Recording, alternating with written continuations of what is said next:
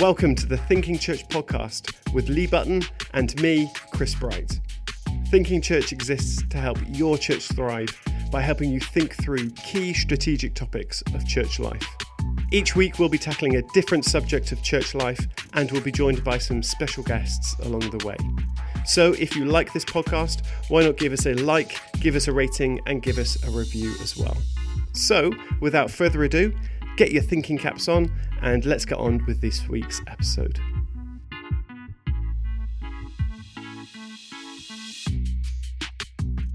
Hit record like that and then we'll get cracking, and I'll just move my notes to the side so I can see what I'm doing. Brilliant. Jason, it's great to see you. Thank you so much for joining us on the Thinking Church podcast. It's great to have you. Before we get cracking and getting into our kind of what you do, why don't you tell us about what you do in your job and where you're from and all that kind of stuff? Yeah, so my title is a very long one. It's Operations, Communications and Creativity Coordinator, which takes an eternity to write down in itself. Rediscover Church in Exeter, which is an Elim church. So I've been in the role for 2 years, but I've been in the church probably about for 6 years or something like that. But before I worked in the church, I worked for God TV. So I was the social media manager for God TV. So working with the likes of Jesus Culture, Joyce Meyer, all those big hitters, if you want to call it, and really developing the social media strategy for God TV, which was a massive change. So yeah, I've got a heart for online, heart for community. And yeah, we're probably in the most exciting period of how we can use online for mission, discipleship. We've had no other option during COVID. It's been like we have services online or just don't happen at all, quite frankly. So it's great to see churches just exploring this new arena and working out what it kind of means to them as well. Yeah, no, that's really, really cool. And we met recently. It was actually just recently we first met, and it was that you were helping my church kind of think through live streaming plans and think about the future with that. And you were just a great help to us. What I'd love to dive into first, and you've got a lot of experience in this area. What are the common mistakes that you're seeing when churches are starting to think about live stream? What are they? Yeah, what are mistakes that you're seeing? Yeah, well, to do live stream nowadays is actually easier than it's ever been before. To get high quality video product is as easy as it's ever been before. For example, on my computer, I use Premiere Pro for editing. Now, Premiere Pro a couple of years back was much more expensive than I'm paying at the moment. The tech is easily available. But what churches need to realize is that, we don't want to create a Netflix style broadcast. We don't want to create a Netflix style church program. We have audiences watching. And to make sure that that is a center point of every single church online broadcast. I see some great churches, of course, the product, if we call it a product, is so important. But I have such delight when I see a church and the pastor has got an iPad by the pulpit or where they're speaking, and they're seeing the comments from all those who are watching online. It's like, that's great. This is a two-way communication. It's not, and it's very interesting. If you look at, in-person services, right? Of course, you have that level of people watching a service and perhaps online, perhaps in person, you don't have that greater level of interactivity. But online, I think, is really important because we can be totally phased out by that screen. It's another program. It's another thing we're watching. But actually, when people have prayer requests and they're watching online, like through the service, we can pray for them. On Sunday, we took prayer requests for our online audience. And we said to people, do you know what? We believe in the power of prayer. We believe that God touches lives. And not only that, we didn't want to make it a Netflix experience and leave it at that. We actually said, do you know what? If you have a prayer request, go on the chat room and tell us your prayer requests. So we had that. We had mobile phones, we had iPads, and we were seeing those prayer requests and we were praying for them. So we could pray for Joe, who has got back pain, for this, that, for whatever. And that is so, so important. But so with that as well, it's, you've got that level of interactivity, but we've also, I know as a church, looked at how long the services last and the kind of content of the services. So I know a big transition for us from in-person to online was actually shortened down the services, to be honest. So we did go for an hour and a half, hour and 3/4, something like that. But now it's 1 hour. And I guess if you look at Netflix, right? If we look at the programs we watch, they seem to be much kind of sharper, probably due to an attention span with that. Yeah. But I think right now is for churches to even look at that. Is an hour too long? We as a church do communion every day on Facebook and YouTube. So at 7:20 in the morning, every single morning we do communion, and that is 5 minutes long. And we have about 80 people who watch into to this communion from their tablets on their TVs, wherever it may be, and also a lot on demand as well. And they're tuning every morning, and that's a rhythm every single day that people are tuning in. Now, that's not your traditional hour broadcast, and Thomas, I imagine a lot of churches haven't thought about those microcosm, small broadcasts, small engagement points. But we know people are busy, and I think as we look to transition into this is online. It's not a stopgap. It's not a filler for COVID-19. Actually, it's part of our fabric of everyday lives. Actually, we need to shake it up. To shake it up, that it is community centered. It is broadcast in a way, delivered in such a way that is easy to digest for someone. Think of that 5 minutes or a little bit longer, maybe. But also, as I say, the kit. It is more, of course, you need to spend money for kit, but in reality, you can do it from your webcam. In reality, you can do it from your phone, and actually looking for authenticity. One thing that keeps coming up so many times, up and up again, is that authenticity is so rich. I know a church, and they do an evening broadcast at like 7 p.m. in the night. They have about 200 people watching this broadcast. And he's just broadcasting on his phone. The tech is easy, but he is so big on engagement, so big on community. So it's a big shifting. It's not a stopgap. It's how can we right now use it to harness community and for mission and discipleship. Yeah, that's really, really good. That's great. And I know that there's this kind of growing conversation that's happening in the church about this word hybrid ministry is coming up, and hybrid, people talk about how do you do hybrid. Why do you think that hybrid ministry is important, if you think it's important at all, and do you think it's the kind of the future for our church, and why do you think it's the future of the church?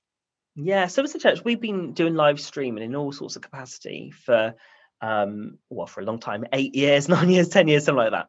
And so we've always explored the concept of hybrid. So pre-COVID, we had a week of prayer. Now this week of prayer, I think the prayer meetings were like 6 o'clock in the morning. So, you've got people, the avid prayer goers, who are very happy to come to church and pray in the prayer room. Then you have a substantial number of people who, frankly, this is not a good time for them to go out of the house. Or indeed, I know we're based in Exeter, but we are Devon-wide local church. So we have people who travel to our services 3/4 an hour to an hour sometimes to come to our services. So realistically, to get to a 6 a.m. prayer meeting, that's just not going to happen. So what we did, we explored the hybrid approach to that prayer meeting. So what we did, we set up a TV in the corner of this room, and we plugged in a laptop to it. And what we did, very simply, we had this in-person prayer meeting, but then we had a whole ton of people on Zoom, and they were praying throughout the prayer meeting. So people had a bit of a shock when Zoom was still quite new in the fabric of the church. And so people had a surprise when they realized it was a webcam. So we had people watching from their bed, which gave them a bit of a shock when they knew they were on webcam then. We had this whole thing. So in person, also online. And it was so pivotal to that week of prayer, so pivotal, because we engaged a whole group of people who would have not come to that prayer meeting, but also a whole group of people who've got kids, a whole group of people, I say, who live far away, a whole group of people who the thought of coming is just not in their mindset, but it's easy. A click of a button, you can come to a prayer meeting. And we found it so important. So as we look to hybrid now, we know that online, it is important to reach people who are not in our church buildings right now. But also, people find that online is easier for lifestyle, right? So I was talking to one church in Birmingham, and they were saying like their prayer meetings just didn't do very well, to be honest. You got a couple of faithful prayer goers that went there, and it was great. But then they've opened up online, and a huge number, like the whole church is taking part in prayer. So and it completes and you have got this, this question really, does prayer, for example, does it work online, right? And we know that God works through any space. I believe he does. Of course, you've got quirks, like, worshipping online on Zoom is really not the same because of internet delays. So you have got those quirks there. It's easy for speaking in tongues because you're all speaking over each other and all that sort of thing. So it kind of works really well there.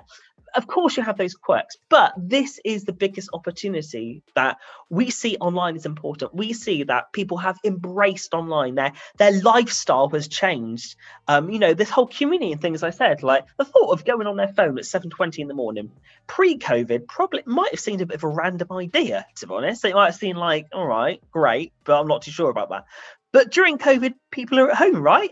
This was a lifestyle, that their mobile phone was a lifeline to them. So now we know that it is an opportunity. We have to think about it. And it's not easy. It's not easy. Like, we've done big prayer events when we've had like hundreds of people in the room and also hundreds of people online. And to address both audiences is actually quite difficult because, where do you direct your attention to? Like, if you're talking to online, you might say online stuff that's not relevant to in person, or there's all sorts of different quirks there. I know Mark from Rediscover Church. He always says, is that actually not the easiest thing to do, really? But I think there's going to be a heightened understanding right now as you understand what hybrid is. That there is an online audience. Frankly, I was there in COVID. I was the online audience. But actually working out, what is it going to be right now, and it's going to be, I think, a big journey. That is, if online wasn't the biggest journey ever, it's right now. How can we embrace hybrid into the future?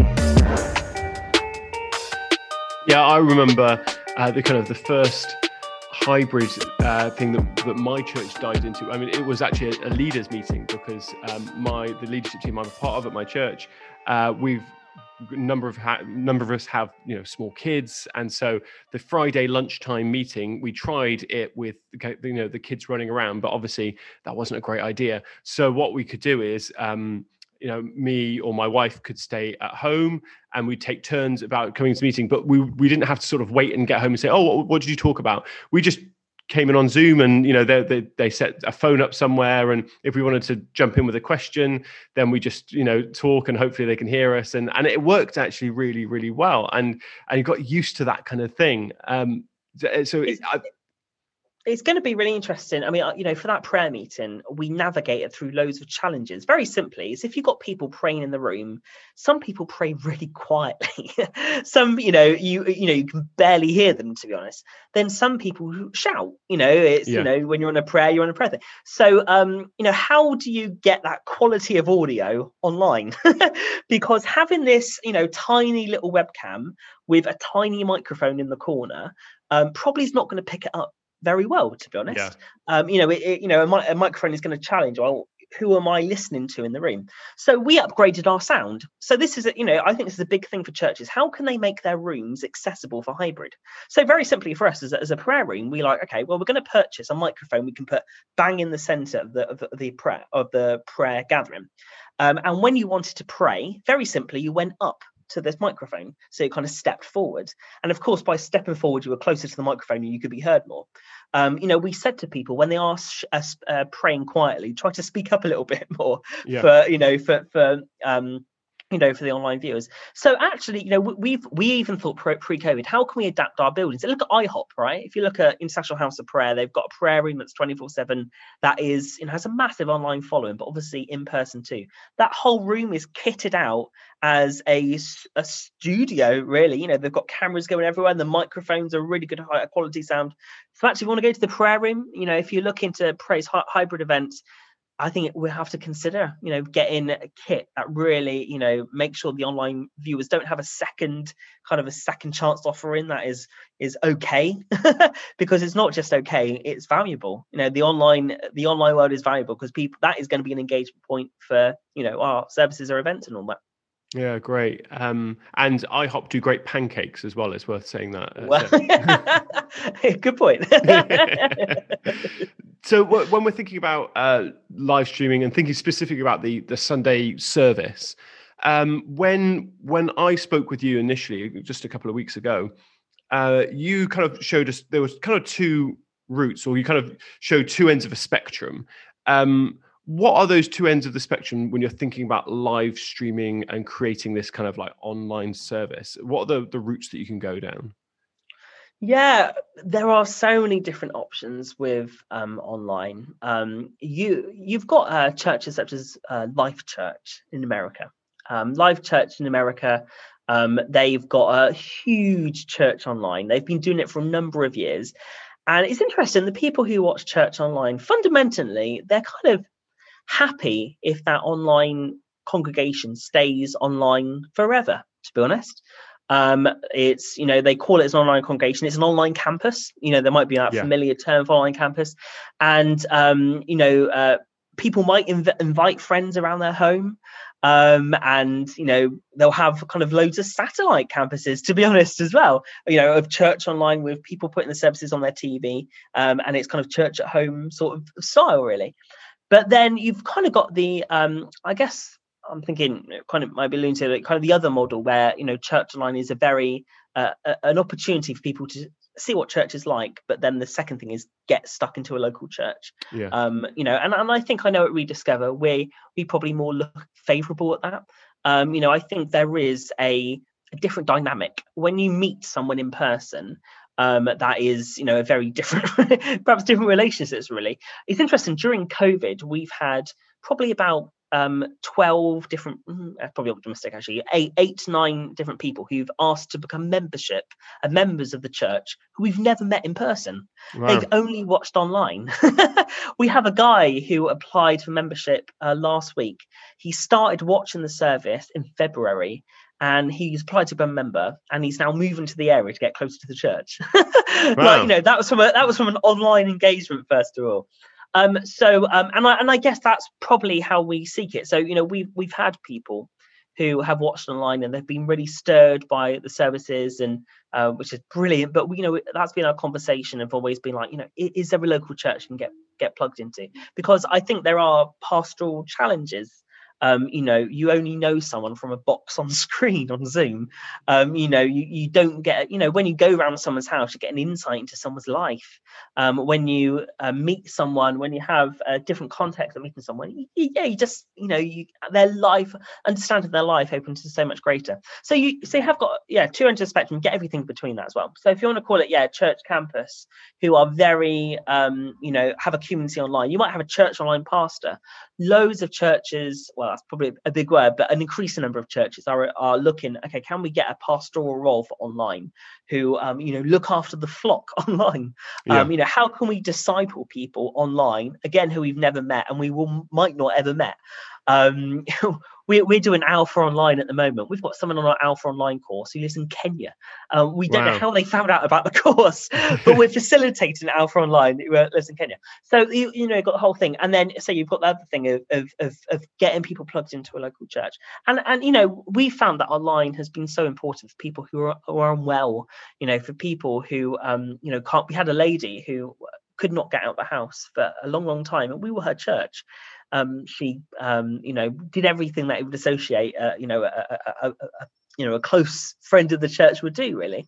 She'd pray for us, she would do everything like that.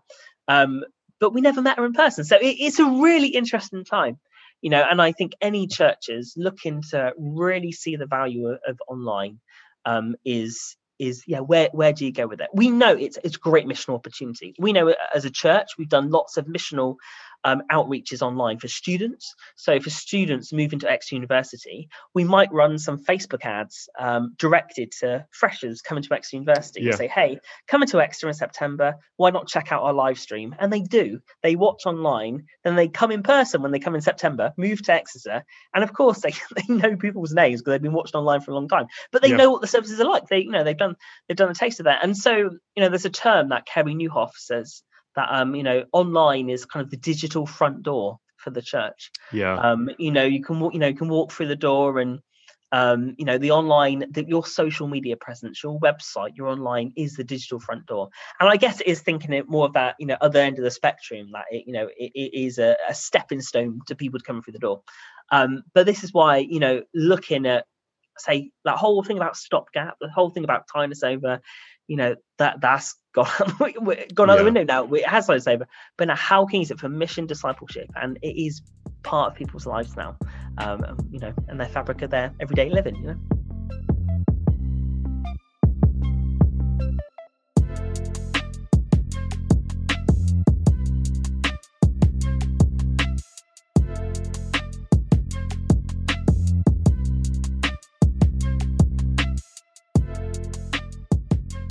So when we're thinking about doing online services, there's lots of different platforms. You get that conversation a lot where people are asking, what platform are you on? What platform are you using?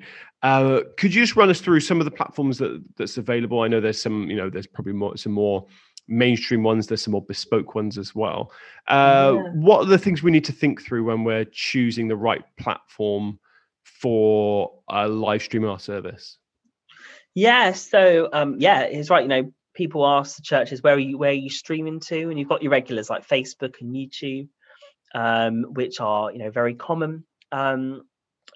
One, I guess, downside of it is that it's a very public space. If someone said, I've got a prayer request, quite frankly, everyone's going to see that prayer request because there is one single chat room. But then you've got something called the Church Online platform, which is a free platform from Life Church in America. So any church can sign up to it. And it is a chat room, but also there's a live prayer button. So what that means is that you can have a one-to-one prayer with someone. And we've had the most powerful, craziest prayers in that time. Like with Life Church in America, I volunteered with them for a long time. And I've prayed in a one-to-one prayer with someone who was going to commit suicide that night. She actually said, I've come to church online and I want to end it all. This is my last hope. And I've prayed with her one-to-one. Now, of course, you get loads of safeguarding issues and all that sort of stuff. But, this is ministry, real front line, right? I was her last hope. And so, prayed with her. And, by the end, she was like, okay, this is, suicide is not my thing. But, we've prayed for people who have, marriage difficulties and all that sort of stuff. But this sort of thing probably might not happen on a public platform, on a public chat room. But having those, those separate windows of conversation, that live prayer button, that, we have a prayer team, we have online pastors who are chatting to people on the chat room. They are, saying, hi, hope you're okay, great to see you at church. They might be praying for people on the main public chat form, but you get those people who just don't want to share on public. So, they pray one-to-one. And at the same time, the Church Online platform is a really great platform for anyone to check out. But you can also get a second person in that one-to-one prayer. So, for example, we've had people about marriage difficulties. We've had people, someone who says they've been cutting, real hard, difficult stuff. And that you probably, part of our safeguarding thing is you want a second person to kind of support you through that, because it's really difficult. So that's the joy of the Church Online platform, is you've got that kind of live prayer button. But then there's some really interesting technology out there. One platform that a couple of churches have been using, and we've been exploring at Rediscover Church, is called Altar Live. Altar Live is a platform where you can embed, it's a bit like Zoom, but also a bit like Church Online and everything in between. It's you can choose a virtual seat in an auditorium. So there's a virtual seat auditorium, and also there's an opportunity to have like a coffee time. You can choose a virtual seat around a table. So this is we say, think of Facebook and YouTube. It's very, I guess we can call it Netflix. You're watching something, but with this Altar Live, what you do is when you choose a virtual seat, you also choose to watch the service with them. It's a bit like a watch party. So you have 4 people in that row, and you're sitting with them, and you say, "Hey, I want to watch a service with you." And when we have interactive elements in the service, you interact with the people you're sitting with. So it's it is that kind of hybrid, really, and it is moving from like Netflix to the community. Netflix, the community. How can and church I know in Plymouth, they broadcast their service into like a Zoom call. And people don't watch the service on Facebook. They don't watch a service on YouTube. They don't watch a service on the Churchline platform. They watch it on a Zoom call. And of course, when you're a Zoom call, you can see other people. So, when if the service, there's a joke in there, you see everyone laughing. When you have an opportunity to pray for each other, you can, as a Zoom call, pray for each other. So actually having to think about this new emerging tech, Altar Live and all that sort of stuff, but also, just as bedding a service into a Zoom call is a great way to build community that way as well. Yeah, and I've seen a lot of TV shows now starting to incorporate, people's faces on a giant screen. Now I know everyone doesn't have a giant screen. You've been watching Saturday Night Takeaway, ain't you? It must be that. Yeah, yeah, there must be it. That's it. And the other thing is the Altar Live reminds me of this. Do you remember this really old? I never used it, but I heard about it. It was something like Second Life or something like that, where you could go around and talk to people, and it got a bit odd, and then people ended up kind of leaving it because it was a bit odd. So Second Life was it was called St. Pixels. Well, I think they're probably different iterations. I think it was a Methodist church at the time, which was really pioneering for them, I think it's fair to say as well. But they built up this cathedral on Second Life with virtual characters, with virtual Sims characters. And it was the most, at the time, bizarre thing, to be honest. It was like, this is bizarre. But what happened? Church happened. Like healings happened. People came to faith on and I think whatever platform you choose, God can work there. So why it closed down is that if you Amazon it or any good book retailer, you can see just look at the journey of it, because some people have written about it. Then you had some people who really hated all that sort of thing, so they came and trashed the whole place. That's how it kind of ended. Right. When you have people who came in and they spray painted the pews, they knocked down the flower pot in this virtual Sims world. But there were weddings on Sims. There was all sorts of crazy stuff happening. I don't think we'll ever get back to that state, but certainly. I saw on BBC News actually someone who is a vicar who does gaming, and they use Twitch to I can't remember what they call it this time, but and they do games, and they've got a whole non-Christian audience, and they have church over gaming, and he'll say to people during the game, "Hey, does anyone have any prayer requests tonight, guys?" And people go on Twitch and they put their comments down, they put their prayer requests down, and he prays for them. That is the whole idea. What does church look like, in what format? We've got a guy in our church who every single night he does a Bible study. He is 18 years old, and between 35 and 40 young people around 18 years old host a Bible study every single night at 9 o'clock, from 9 o'clock until 10 p.m.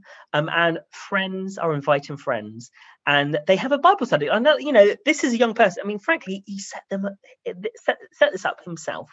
He just started a Zoom call with some mates, and he thought, you know what, should do a Bible study tonight about Revelation of all Bible books.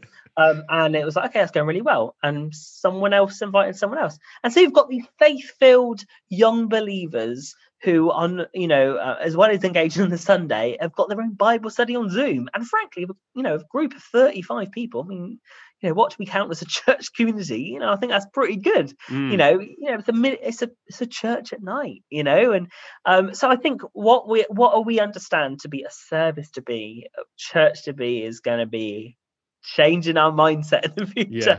So if you want to, do it. I don't think Sim. Well, what it was at the time, this whole church Sims sort of thing, I don't think exists now, but there will be different platforms that come out. I've been using Clubhouse quite a lot. And so I've listened to a conversation last night about radio and about the future of radio, and it was fascinating. You had about 150 people listen to an audio conversation on Clubhouse.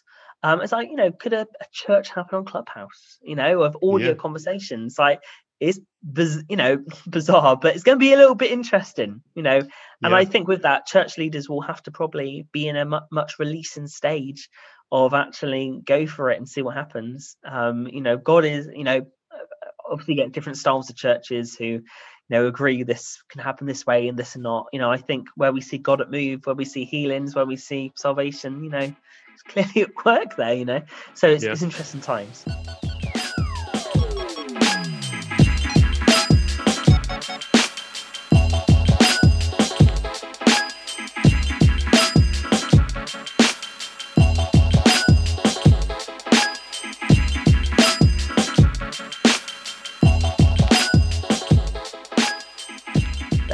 I think Clubhouse is a really interesting one because, when you think about, I was reading Acts yesterday, and it talks about, they met in the temple courts, and I've been up on the Temple Mount and seen what it is. It's just a big open space, and you get, so you can get all of these groups. You didn't at the time, when I went up there, but back in 2,000 years ago, you'd have had all of these groups just sort of congregating and meeting, and almost Clubhouse is a bit of a virtual thing of that, where you can get, there's all these different groups gathering and conversations happening and really interesting things that can happen. So I think there's so much interesting things that can happen with all these emerging techs. I think Twitch is going to probably be a growing one, because it's, I think it's happening more than just gaming as well. It's becoming the sort of a live streaming platform as well. So I think it's really fascinating. Thinking again about sort of those Sunday services, we're going to have that situation where, okay, we're now going to be live streaming our service. So how do you cater well for both people in the room and people online? Because I think, like you said earlier, it's in one sense, you have two different audiences at the same time. How do you put that together to make something that's still compelling and working well? How do you guys do it at your church? Yeah, it's we've been doing so for a long time, but we've got loads of considerations now. For example, on Sunday, our camera guys, we've got no congregation in the building sitting down, so our camera guys can wander wherever they like, and we've really pushed our camera guys to get some just really creative and interesting shots. And with that, they are going to not stick to one position. They're going to get their camera, they're going to move here, move there, move everywhere, get on stage, move that over. Well, of course, when we go back to having congregation services, they're probably not going to have that free roam of the building.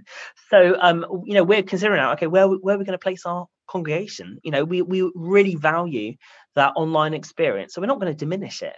Equally, there needs to be some sort of area where they can do their camera work. So there are lots of considerations on that, but certainly knowing the names of who is watching online. I know a church in Bristol, and they have got a TV in the middle of their stage, and they kind of drop into the online audience. So, they might say, okay, we've got a Joe lined up from a couple of miles away from maybe, and they put him on screen. And so the congregation in the service can see Joe, who's watching it online, might have his bacon butter, he's sitting down on the sofa, but having that bridge and that name gap there.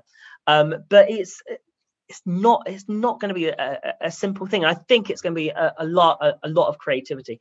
We're currently looking at the book of Proverbs at the moment, and one of that, talk about honoring. How can we honor people? How can we look at our life and see where God has impacted our life through people, and pretty much we want to say thank you to people. So thank you to the person who's in my life.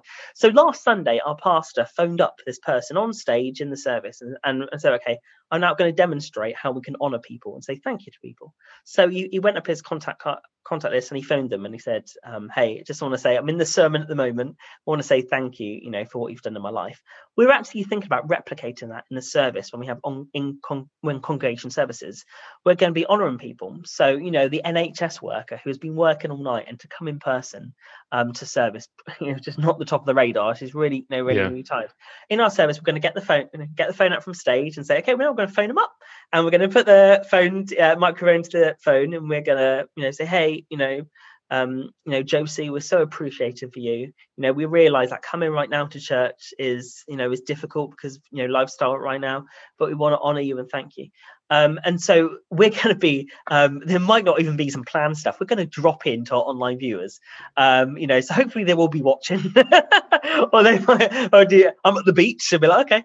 But we're going to drop in our online viewers, and, you can, to do that in person is really easy, isn't it? You can spot someone in the congregation, can say, hey, I can see you at the back there, hey, I know, you've been through a challenging time in your life. Come to stage, and just want to pray for you and honor you, and celebrate you right now.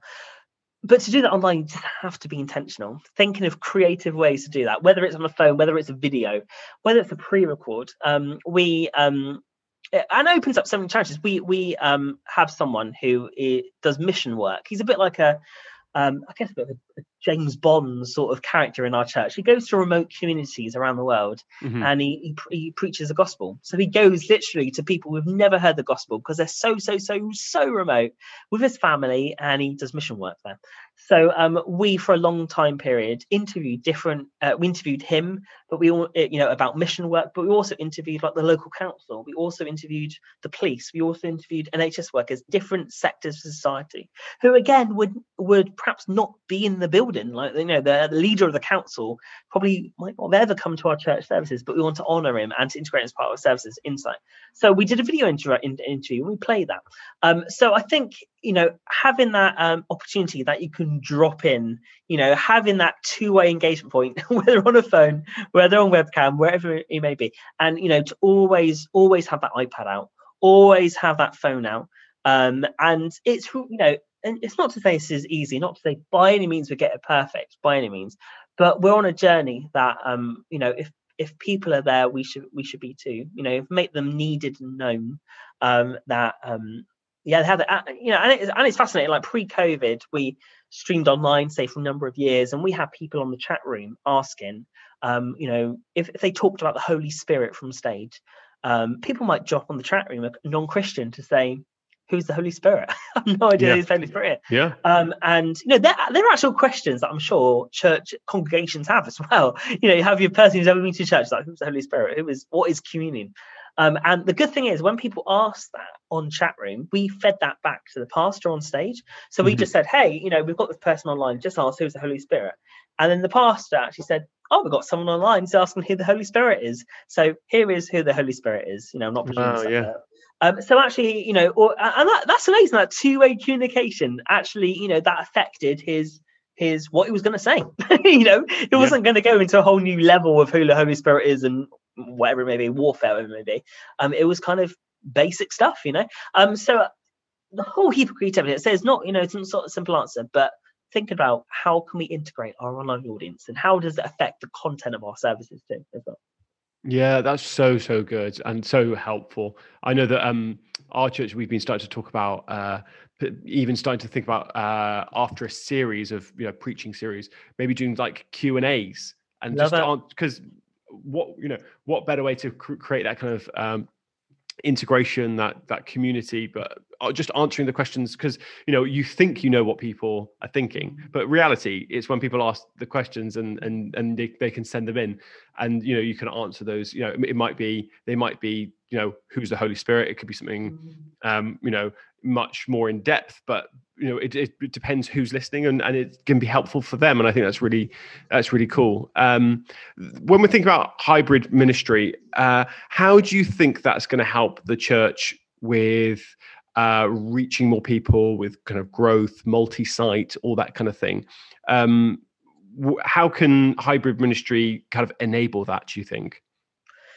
Yeah, well, very simply, I think it's now on people's radars how easy it is for someone to tune into church online. In our services, again, we really made an effort to engage our online audience. So so we got our congregation to wave at the camera. So it was like, okay, in the service, we're gonna, we've got welcome bags for new people in the room, and then we have got welcome bags for the online, but we just want to wave. So our whole church turned towards the camera and waved, and there was that constant reminder that there was an online presence. And when we talked about online, we said, hey, invite someone to church. If the idea of coming to the building, which is not on someone's radar, just get them, send them an invite, get your phones out right now. The live stream's going out right now, share it. And so people always had online on their radar. And so I think that was so important. And it's going to, and when we go back to in-congregation services, it's going to be even easier to talk about the online invite, to be honest. If you said to someone, hey, we've got a live stream, invite your world, they're going to be like, I get it. I've been there, I've done that. And I think people, newcomers to the church will probably, this is what I suspect, will probably say, I'm just going to check out online first. Or they might say, hey, I'm going to check out on demand first, before accepting that invite.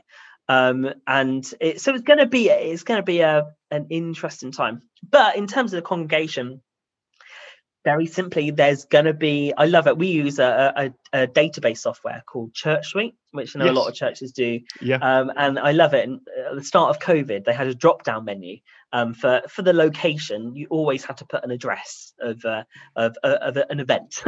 But now, of course, you can drop down. Is it in person or is it online? And what's the online link? And I think that's going to be always the conversation about, is it in person or online? Both they by any means shouldn't have to battle against each other. Do I think that a certain one has a perk or a certain has advantages? Absolutely. But I think congregation are going to always have that on their radar. So we're in the most exciting time when we talk about doing an online prayer event. That's not going to go into a cold level of understanding. People are going to be like, okay, I'll get it. I get it. So it's going to be that. At the same time, there is going to be, I think, a bit of a danger in that we know online is so easy. People can go home, getting that to that 6 a.m. prayer meeting might be a bit challenging. But get into a 6 p.m. prayer meeting probably might be a bit more scope for people to take part in that. So I think, I'm going to have a simple answer to that, but I think we will have to use the language in the church to say we would love to see you in person. I think at the when the services reopen, when the normality returns, whatever that may be, people are going to crave in person, but the easiest or the easiness of online is going to be there. So I think firstly it's going to be, it's on people's radars, which is going to help so much for the invite. But secondly, it's going to be a fabric of our conversation. It's going to be, for churches, we've battled with the question, how do we do baptism online? Saddleback Church, because I was reading about it, they did a baptism online with someone in their household pouring a bucket of water over someone. And they've had christenings online, communion online, we do. These are all big challenges. What a simple answer. How do you do baptism online? Indeed, you can get kind of a whole level theological understanding of it. This, what do you class as a baptism and a water baptism, all that sort of stuff. I thought it was fascinating about Saddleback. But again, membership. What is, if someone from Kenya they say to your church, I want to become a member, do you automatically give them membership of the church that you've never met them in person? At what stage can they become a member?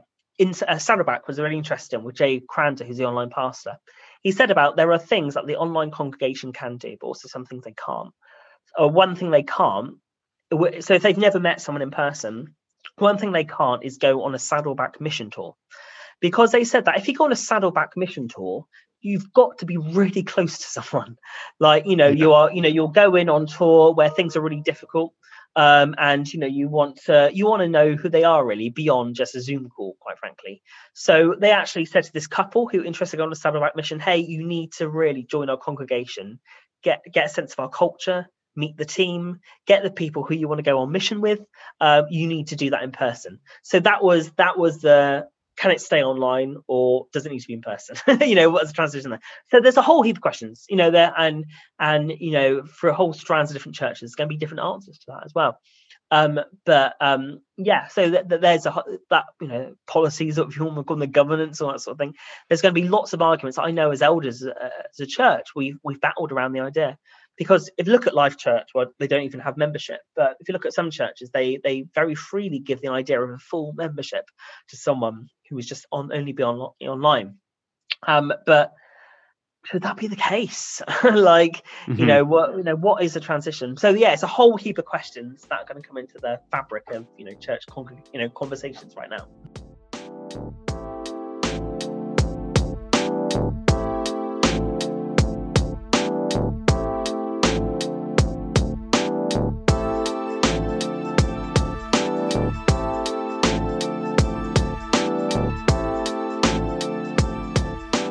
Yeah, that's great. And I think you're right when you say, now it's to invite people. It's so easy, if you're on Facebook Live, you've got that little share button that's in the bottom left-hand corner.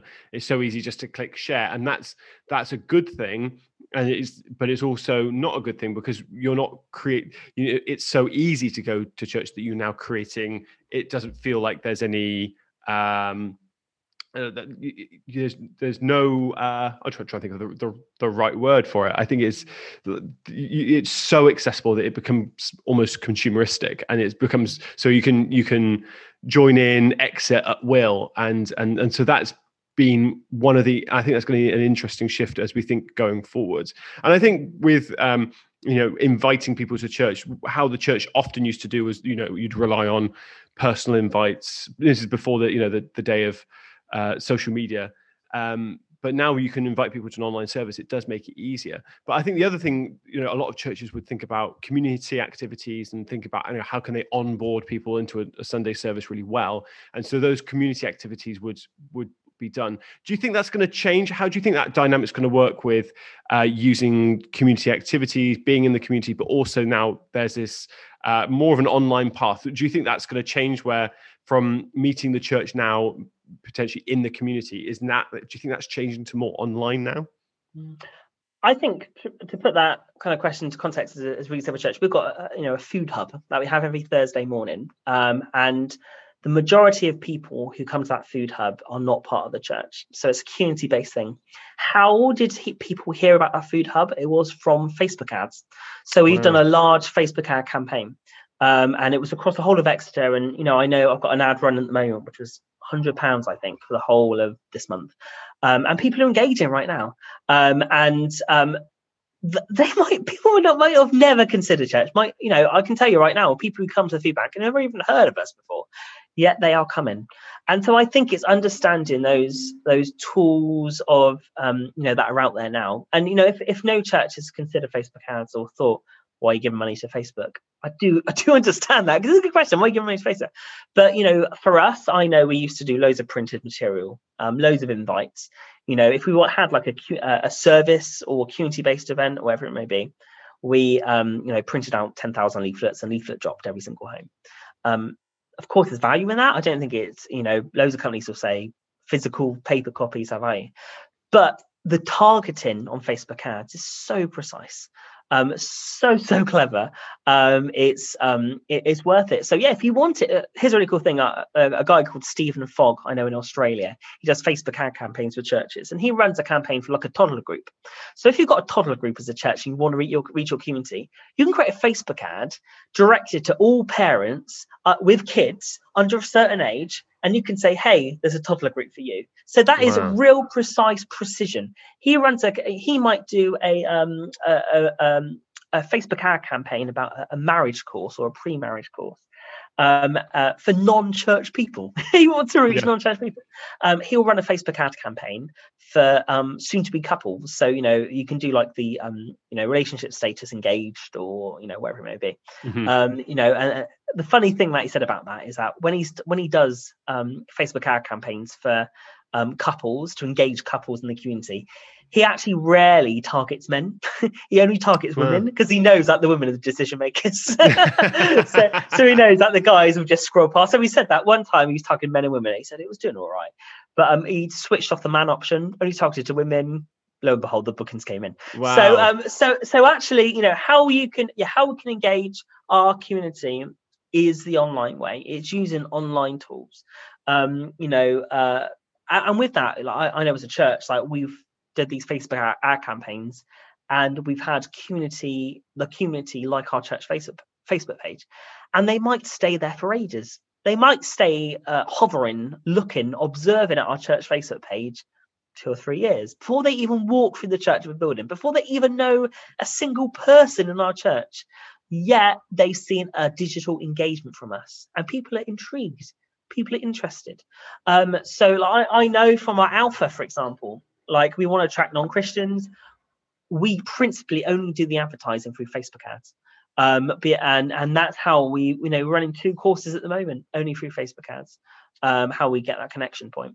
So to reach our community has never been easier. To get the precision targeting of our community who we want to reach, but it has never been easier. But there is a consideration that obviously there's a cost involved. That's a change in mindset.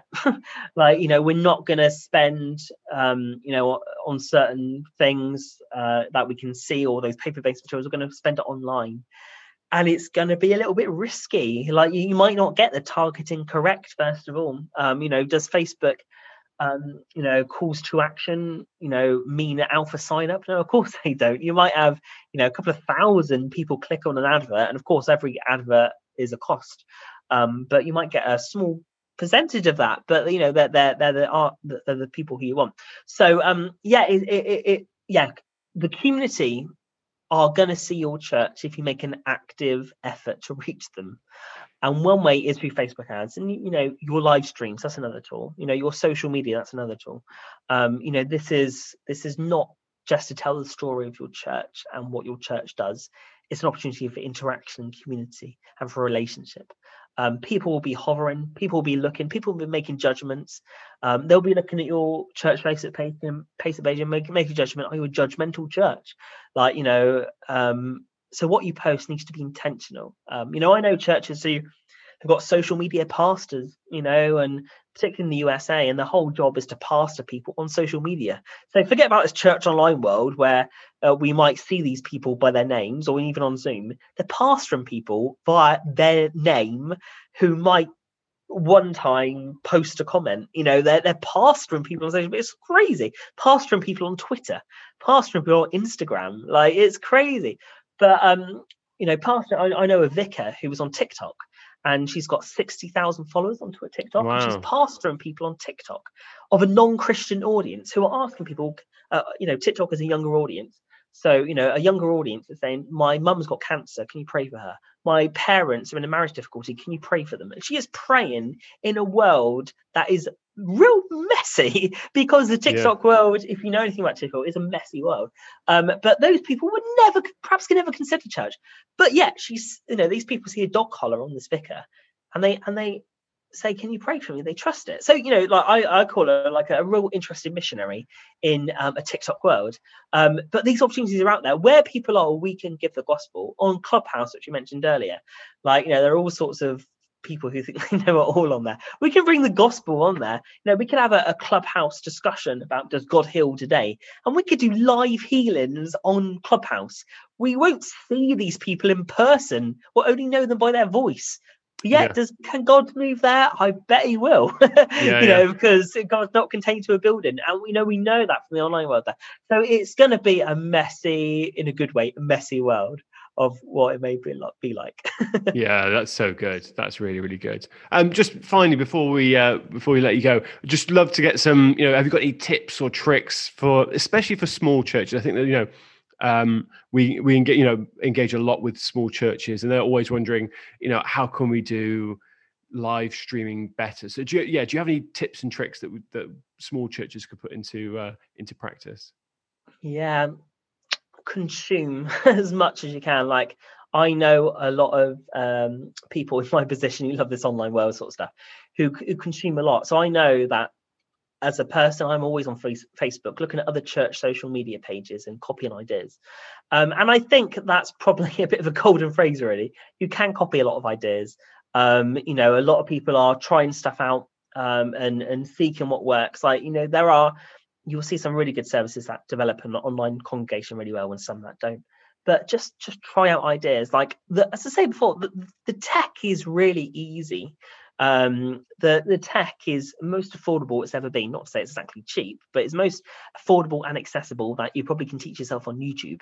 So, to get a high quality product is not difficult, but to get something that is creative, that really fuels and engages an online audience is not always easy right now. So consume loads of content, learn from other people, and for that smaller church is looking who in the congregation can help, which I know is always a golden saying, but with that social media, if you understand that social media is an important tool, get a young person to engage with it. Give them the passwords.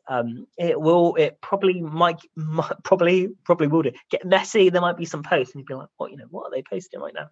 But this young generation are the digitally connected churches people that's ever been. Like and it will look different. They will communicate differently. They will be on TikTok and do some crazy stuff on there. That is like, that's not church, but they're doing something differently. So empower people as much as you can.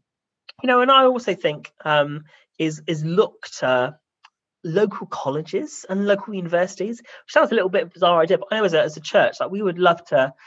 We've got a local college who do a TV course, a film course. So I'm currently reaching out to them at the moment. Say, can you get some of your students to come down and engage with our media stuff, and to make some films, and we can give you a testimonial. Can you film it for us or something? It's different. It's it's a crazy way of doing it. So again, not look in the world around you. Looking at what partnerships you can form. What charities are out there, what colleges, schools, we have a lot of contact with schools, and they're always asking, can schools be involved or students be involved? There is a little bit of trust in there. They're going to be using our kit and everything like that. But, we believe there's going to be such fruit with that, not just firstly for the relationship, the content they can produce and the wisdom they can produce as a young person. For a small church, it's always about thinking creatively, consume as much, but also getting those partnerships and trusting people probably radically than you ever might have done before. But this online world is a high volume world. When you make a Facebook post, it's out there. You've got to think of the next Facebook post. So it's a lot of work. So try and get other people involved. It will really help you. Brilliant. Jason, thank you so much for taking the time to be with us today. It's like really insightful, and how you're thinking these things through is really, really helpful. And I think church leaders across the UK are going to really find this helpful. So thank you so much for your time today. Pleasure. Cool. Take care. Cheers. Eh?